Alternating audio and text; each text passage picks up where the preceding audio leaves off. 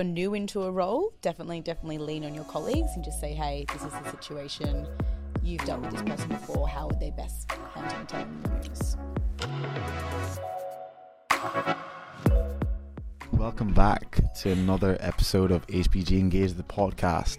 Today I have the pleasure of sitting with Samantha Phillips, who's a medical devices sales rep here in New South Wales. How are you today? Yeah, very well, thank you. Thanks for the warm welcome. No, you're very, very welcome. First of all, thank you very much for sitting down with us. We've been trying to get you on here for a while, but you're a little bit of a jet setter, having a good time. I know. We're here at HPG. We're all about work-life balance, so I was here for you having your holidays and having a good time. So it's good to have you. It's good to have you. Thank you. So you are a medical devices sales rep. Yes. Based in New South Wales, pretty much. But can you just give us a little bit of insight at the start? Where did you go to university?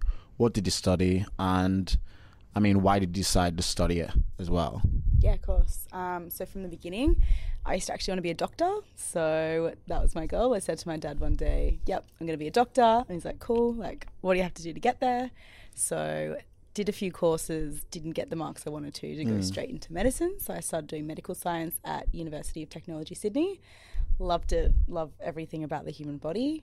And then from there, I did really well in the first year, and then I sort of started getting a taste for partying and travelling. Happens all the time. Yes. Yeah. And then that distant dream of wanting to be a doctor kind of got more and more distant. Yeah. And then I just realised maybe medicine's not for me. So I completed my medical science degree and, just kind of landed in a sales role, not in medtech, and then did 2 years to get some sales experience and then found my feet in a medtech role, and then the rest was history. I love that. So the plan wasn't to go into medtech at all. It was kind of just serendipitous, just kind of fell at your feet. Yeah, and I didn't even know that a medtech role existed.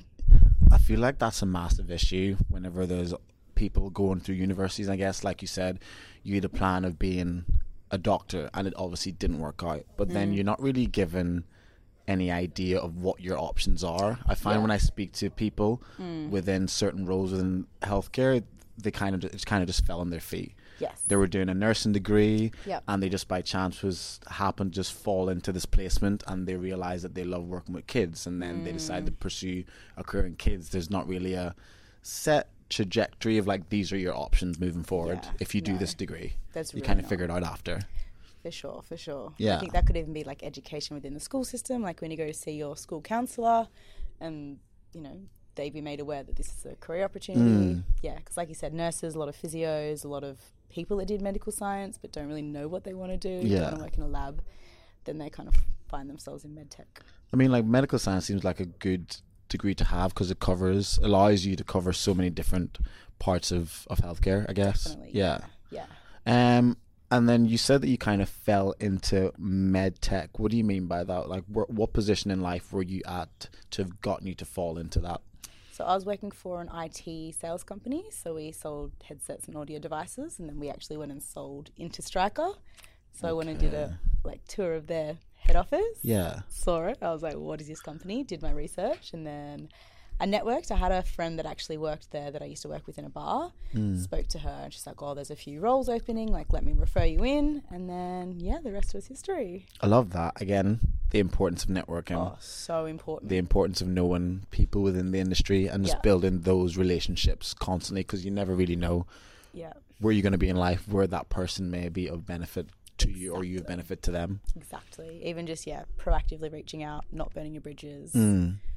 Definitely, yeah. And then now you're in medical devices as a sales rep. Can you speak to me, I guess, what does a typical day look like for you? Yeah, of course. So I'll walk you through my day yesterday. So it was a Monday morning. I thought I had a bit of visibility as to what my day was going to look like. So I was going to do some training in the morning and then go cover some cases in the afternoon. So the morning started, chaos ensued. There's no real predictability in that. Did my training, and then I was supporting cases till about 11 p.m. last night. So 11 p.m. Yeah. So I imagine the day-to-day of someone within your role is not the same every day. It's very, very different. No 2 days are the same. Yeah. But I kind of like that because otherwise I get bored. Toes, office job. I just get bored 5 days a week doing the same thing. So what does your version of, I guess, chaos look like if you if you'd initially planned out a day that you're going to do, and then chaos, what would take you away from your regularly scheduled programming? I guess chaos would be, so I like to have visibility and have a plan of what my day is going to look like. I know that it's not going to go down to a T, but say, for example, if I had the 3 cases and then I get a call 3 hours before and it's the hospital saying, hey, your kit or your implants aren't arrived, then you go into panic mode, and then like, you got to troubleshoot, and then you've got to think, what hospitals are around there, where can I get this from, how do I get this there in time to be sterilised or in time for the case. So is there a level of you having to liaise with, I guess, people within a customer service company for the medical device within your company that you work for, and then also a logistics manager of some sort, or would you just be the person handling all the logistics if that was to arise? No, so I guess you sort of have to triage. You have to find out the facts, because if I call customer service, they'll say, yep, it was delivered, and then from there I know that it's somewhere in the hospital. If they say we have no record of it being delivered, then I'd go liaise with, say, scheduling or logistics or something like that, and then sort of detective solve from there. Wow. Okay. I'm trying to get my head around that. So where does priority, I guess, take precedent in something like that? What would be the most, so for example, you had your day planned and there's a surgeon expecting your device. Yes. And you get a call, hey, where is this? What would be the first thing you would do then? Take a big deep breath on the phone, try and sound cool, calm and collected, and just say, hey doc, really good question. Let me look into that for you, and I'll get back to you.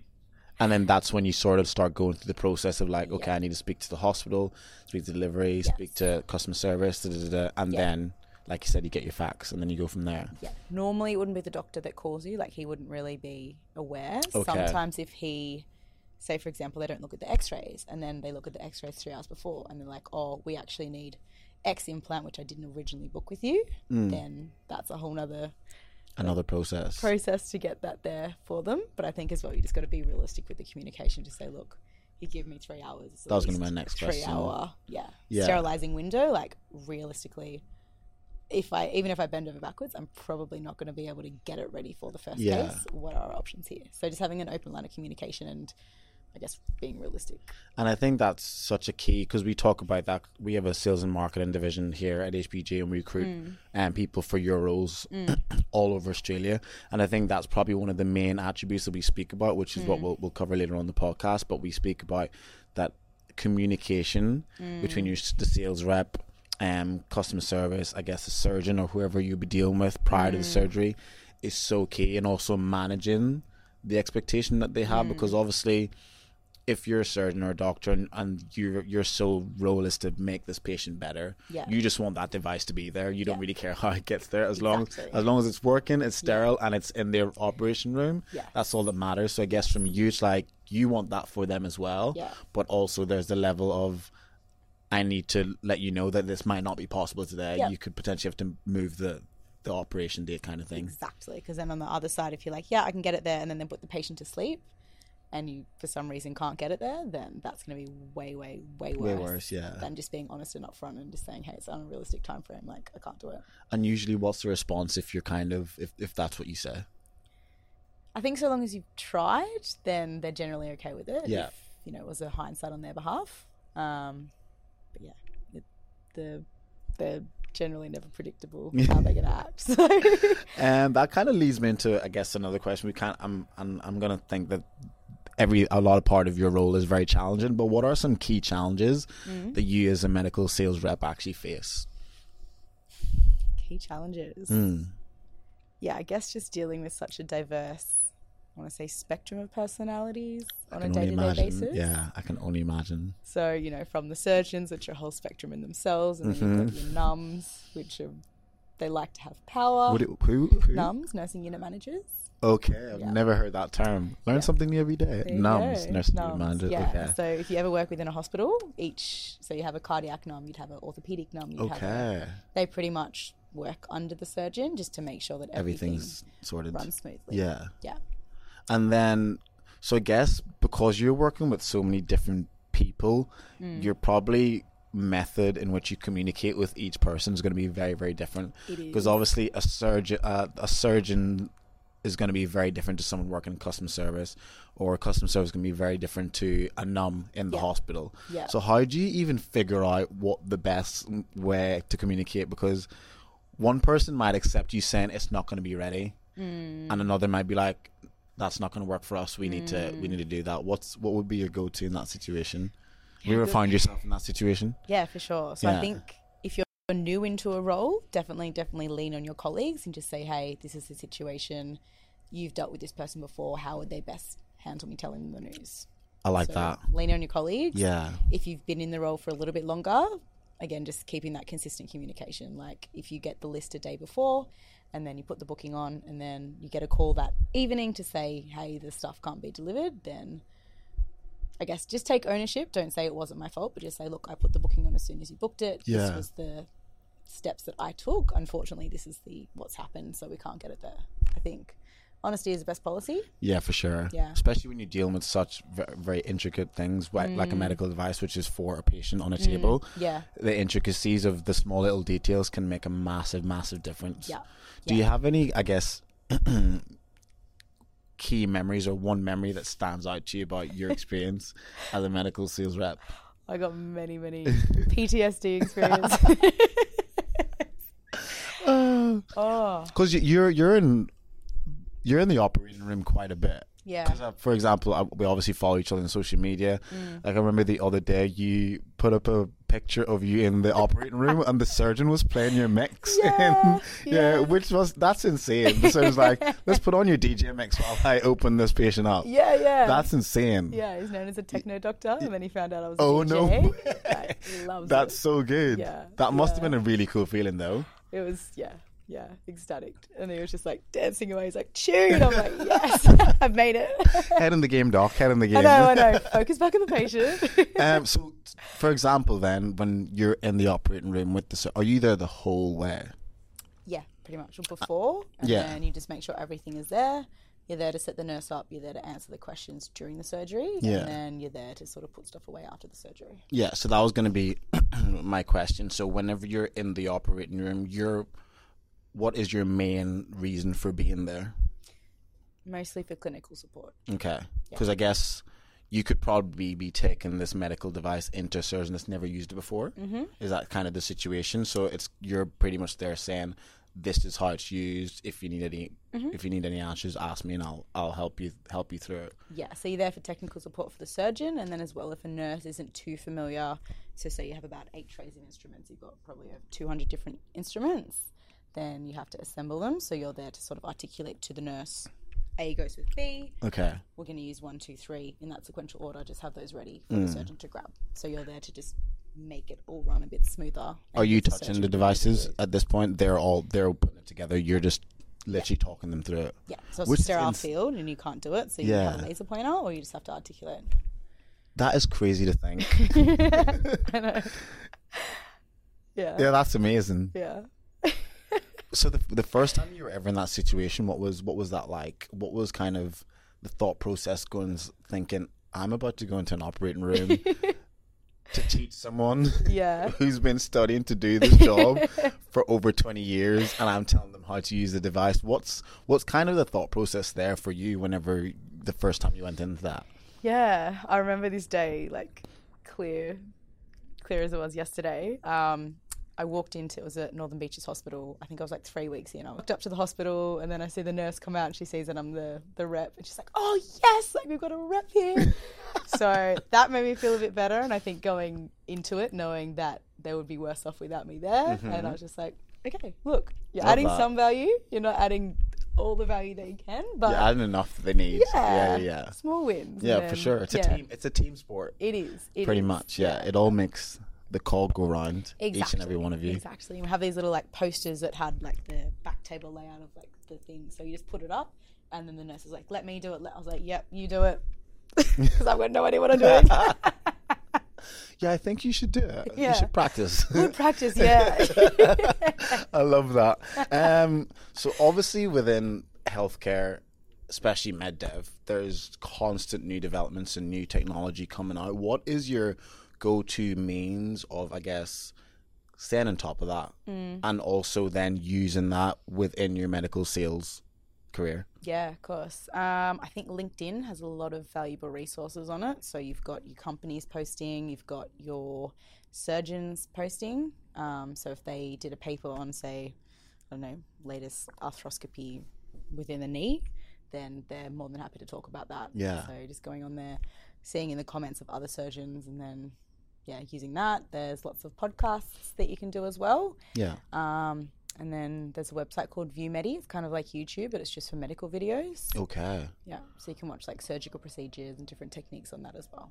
I'm loving the real life advice that you've given, because I wasn't expecting you to say LinkedIn. That was not where I was going, but oh really? No, it's true though. I mean, I know, because obviously we're a recruitment company, so we know LinkedIn is so important. Yeah. But the first thing I wouldn't have thought LinkedIn. So that's amazing. So what did you say? You said LinkedIn because surgeons post quite a lot of research on there, and there's always conversation in the comments. A lot of the younger, more up and coming surgeons will do like videos. We'll take advantage of the social media. Yeah. Podcasts as well. Yeah. And what was the website that's YouTube for surgeons? It's ViewMedi. ViewMedi. Yeah. Okay. Yeah. Amazing. Okay. And then you actively would go and have a look to see what's happening within that, and then you would take that and use it within your day-to-day role, I guess. Yeah, and that would just be more if you wanted to have a chat to a surgeon about, I guess, their incision approach or something like a new and upcoming technology. Then you could sort of use that and say, oh, I saw a really interesting video on this. What's your thoughts? And then sort of have a conversation Again, building that relationship and building that networking, which actually brings me on to my next question. Yeah. How do you build that trust with your customers? Because, I mean, we've got plenty of medical devices companies across the world, in Australia, New South Wales, plenty of medical reps, and the competition's obviously there. Yeah. What is your go-to in order to do that, I guess, is what I'm asking. Yeah. So I think... How do you convince them to trust you and your devices? Naturally, it takes time. I think earning the right to sell, just being yourself, going in, saying hi, like they are people at the end of the day. Yeah. Just having that open line of initial conversation build definitely that rapport. helps. Yeah. And then just asking questions. Like surgeons love talking about themselves. Okay. Surgeons, do you hear that? Yeah, no. But so I'm like fairly new into this newest role, 5 weeks, and I just ask questions, read the room obviously at the appropriate time. Hey doc, that's really cool, I haven't seen this before, why do you do that? And then they start talking, and then they start opening up, and then from there you kind of get that open dialogue, and then if it permits, you can sort of start asking, oh, so where did you do your training? Oh, in France. Oh, cool. Like just have those conversations. You're trying to build that relatability. Yeah. And I guess it's, like you said, it's good to ask them the questions, because the more they talk, the more they'll end up revealing, and then the more you'll get to see, I guess, what their needs are without them even them even realizing. Exactly. So they can mention that, oh, we do this. This last surgery was a bit of a struggle because so and so and so, and you're like, oh my goodness, funny you should say that. My device helps you do that. Yeah. So you get their pain points. I guess you can see what other devices that they're using. Not use that as insider knowledge, but next time you go see them. I mean, it's sales. Yeah. Oh, yeah, no, it's literally what it is. Yeah. I love that. And then in terms of, so if a surgeon was to come to you with concerns about a device, how would you handle that, I guess? 9 times out of 10, if they have a concern, I don't want to say it's user error, but I guess you just delve a little bit deeper around, like they'd come to you and say, oh, this is crap because it doesn't do this. Yeah. Like, okay, cool. Like, what did you try to get it to do that? Oh, well, I didn't because it doesn't do it. And it's like, well, okay. Because I guess from your standpoint, you're pretty much aware of every single capability of the device. Yeah. I guess. So if a surgeon was to come to you and say, it didn't do this, you know that it can do that. Yeah. So then it's kind of, like you said, troubleshooting, having that conversation. Yeah, it is, but it's also, I guess, just like listen to their complaint first, of get course. An understanding of why they're saying it doesn't do it, rather than if you just go, well, yes, it does this. Yeah, you're the problem kind of thing. Yeah, don't say that. That's not going to go well, exactly. That's not going to go well. No. And so I guess what I wanted to also touch on are some of the, I guess, the changes within the industry Yeah. since you first started. Yeah. obviously there's going to be a lot because we've just had 3 years of a pandemic, which obviously continues because you're in a hospital, so you know they're still pretty strict in those things. But is there anything in particular, I guess, that you can say definitively that is very, very different to your first day to today? Yeah, I think there's been a lot of changes in regulations. Like in the medtech industry, there's been a lot of tightening of restrictions, what you're allowed to do, what you're not allowed to do. You have to document, even if you go buy a surgeon coffee, like you have to have a sales agenda meeting to claim it because they're a healthcare professional. So it's not seen as bribery, I guess. Okay, so it's got to all be documented. So before, when you first started, that wasn't a thing. You could document coffee. Like if it was a coffee. If it's just like, oh, do you want a coffee? You wouldn't have to have that thought process of I need to write this down. Yeah. But now it's very much so actually. You have to have a sales agenda discussed with the surgeon to claim the coffee. That's insane. Yeah. So. And do you think that derives from what the level of competition that there is now within the industry, or what do you think that where that stems from? I think so. Yeah. I think a few companies have been sort of dragged through the mud, like, oh, you know, you've bought me a trip over to America in order for me to use more of your products. So I think it's just having that transparency. I mean, a coffee and a trip to America is very different. I know, but it's kind of like, where do you, where do you draw the line? Yeah. Because, I mean, it's very much everyone wants to be making money at the end of the day as well. So I can imagine that was happening as well. Yeah. Okay. So probably a cost-saving thing as well. There have been a bit more tighter restrictions around costs as well. So, you know, supply chain, everything, like cost of inflation, that's all causing an increase. Yeah, everything costs associated with implants, everything like that. So that definitely plays a part as well. And in terms of your experience during the pandemic as a sales rep, because obviously we all know sales rep you move around quite a bit. How was that then for you, trying to navigate the world that you've always known as a sales rep, and then now not being able to really do that because a lot of it's very face-to-face interaction with your customers? Yeah. What was that like for you? Yeah, it's tough. And I think as well, like a lot of the surgeons, I had some heart-to-hearts with some of my surgeons, and they've lost, 80% of their income. Yeah, for sure. Overnight, and they just couldn't operate. So I think it's about being respectful to them, having those conversations, and just say, yeah, it sucks. Like, it's not the right time for me to push a product on you. A, because you're not operating. B, because you've got so many things to worry about. Yeah.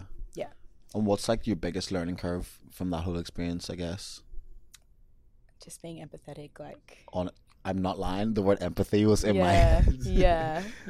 For Even sure. taking that out of like the COVID thing, just realizing that, the surgeon's main thought isn't just the implants or isn't just the rep. They have so much other stuff going on. Yeah.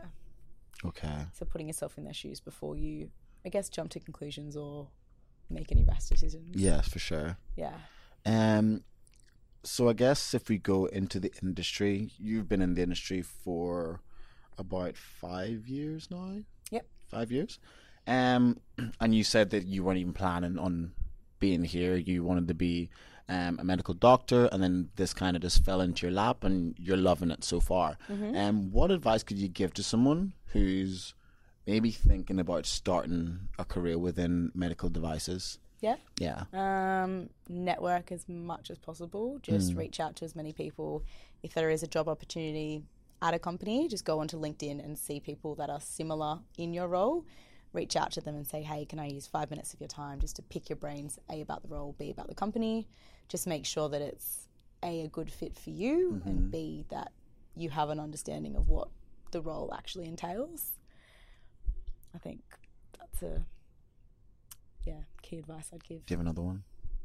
What was the I should question have asked again? you 3. Just advice, for someone. Yeah. Networking. Yeah, just do your research. Stay up to date with the latest technologies. And number 3, just start building resilience. Sales in medtech is one of the toughest gigs I think you can get. Like, you get told no so much. So, start practicing your resilience, because it's only going to get harder. And my next question, which is a bit more of industry insight as well. So based on your experience, what are probably 3 qualities that you say make a good medical sales representative? Very, very good question. So at the beginning of my career and now would have been like 3 totally different answers. Okay, can I get both then? What would be the beginning of the career? Okay, beginning of the career, I think know your stuff before you go sell to a surgeon, because there's nothing worse than not knowing your stuff and doing a sales call or pretending to know your stuff. I think just being able to mirror different types of personalities. Like we mentioned before, you have to deal with a whole array of people within, I guess, the buying process, within going into a hospital. So just if someone's in a bad mood and they're normally really nice, just know, okay, maybe they're not in the mood for small talk today. Read the room type thing. And then thirdly, always reach out to your colleagues. Like, it can be quite lonely and isolating in a territory role because you're moving around quite a lot. Yeah, you are. You're on the road quite a bit and you're left to just, I guess, manage your own territory to your own device. So even just reaching out to colleagues to say, hey, how's your week? What wins have you had? What losses have you had? You can, I guess, learn so much from them. Your colleagues are just invaluable. And it also helps you make you feel less lonely. So wait, I forgot. So you were a territory manager for a while. Yes. How was that experience for you, having to, I guess, move around? Yeah, it was good. So if you start as a junior territory manager, then you're sort of not allocated to a single territory. You pop around quite a bit. You help out the other more senior territory managers. When you have your own designated territory, that's when you have your set hospitals or your set surgeons. And then from there, you travel around a bit less. So things become a little bit more familiar. Okay. All right. Yeah. And then what are 3 qualities that you think are important for a medical sales role? Yeah. Definitely. Today? Yep. Communication. Just having that open line between the nurse, between the surgeon, between customer service, and managing that expectation. Definitely very important. Communication. The ability to say, I don't know. That will get you so far. Yeah, we've had that one before. Yeah. It's a very good one. Yeah. The day you pretend to know the answer, the day your career is over. What's the word I'm looking for?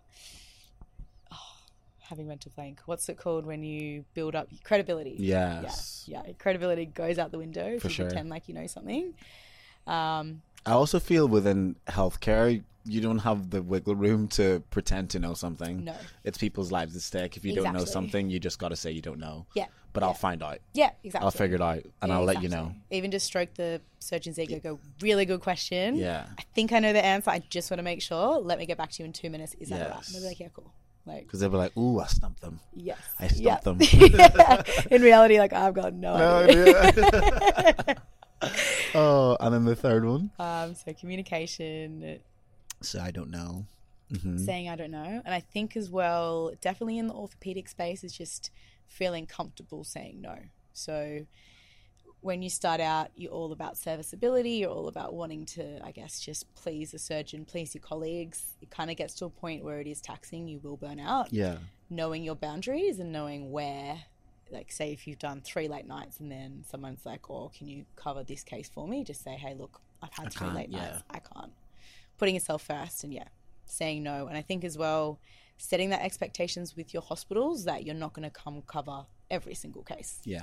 Like, it's one thing to be the cool rep in the room that they want there every single time, but you can sort of get into that hand-holding practice. Okay. And then that's when you're going to be there all hours of the night, all hours of the morning. So is there a particular amount of times that you would, I guess, go into the hospital with a surgeon for them to operate with your device? So, for example, if you go in for the first time, you say, would they need to have you in maybe 3 or 4, or does it depend on the actual surgeon? So one surgeon might need you in 5 times, one might need you in 3. How do you even manage? This is just a question that popped in my head. How do you manage that expectation of your availability as well? Yeah, it depends on the surgeon. It depends on the level of the nurses. So if the nurses are more than comfortable, if they know what they're doing, then you don't really need to be there. Yeah. And that's pretty much it. Yeah. Okay. Yeah. It depends as well, I guess, on what other cases are there, because sometimes you may need to physically be there, even if you have a very experienced theatre going on. Team and if you've had, say, 4 cases the day before and then 2 cases that morning of, then there's going to be a lot of implants missing. There's going to potentially be the risk of trays not being ready. So just to make everything go smoothly, then you might just have to pop in the hospital in that morning. Just make sure that Makes everything's CSSD's there. across it, the nums are across it. Yeah, everything's there for the case. Okay. Yeah. Beautiful. Yeah. And final question. Mm-hmm. What are your hopes for the future of healthcare? Wow, what are my hopes? I hope that technology is going to play a big part in the future. I hope that it doesn't play too big of a part, if that makes sense. And I completely get it. Yeah? Yeah. You see some of those futuristic movies and you're like, wow, that We is need some scary. human elements Yes. constantly. Yeah. Yes, like no AI nurses or things like that. They actually are starting to introduce that in regional hospitals. So they'll have like an AI. So I think it's for pediatric patients, but you'll go into the hospital and then they'll have like an AI system or like a computer system talking But to the you patient. through. Yeah. And Okay, it's like no. asking you the questions and then like a pre-screening kind of thing. Pre-screening. Before they put you into the inpatient or whatever.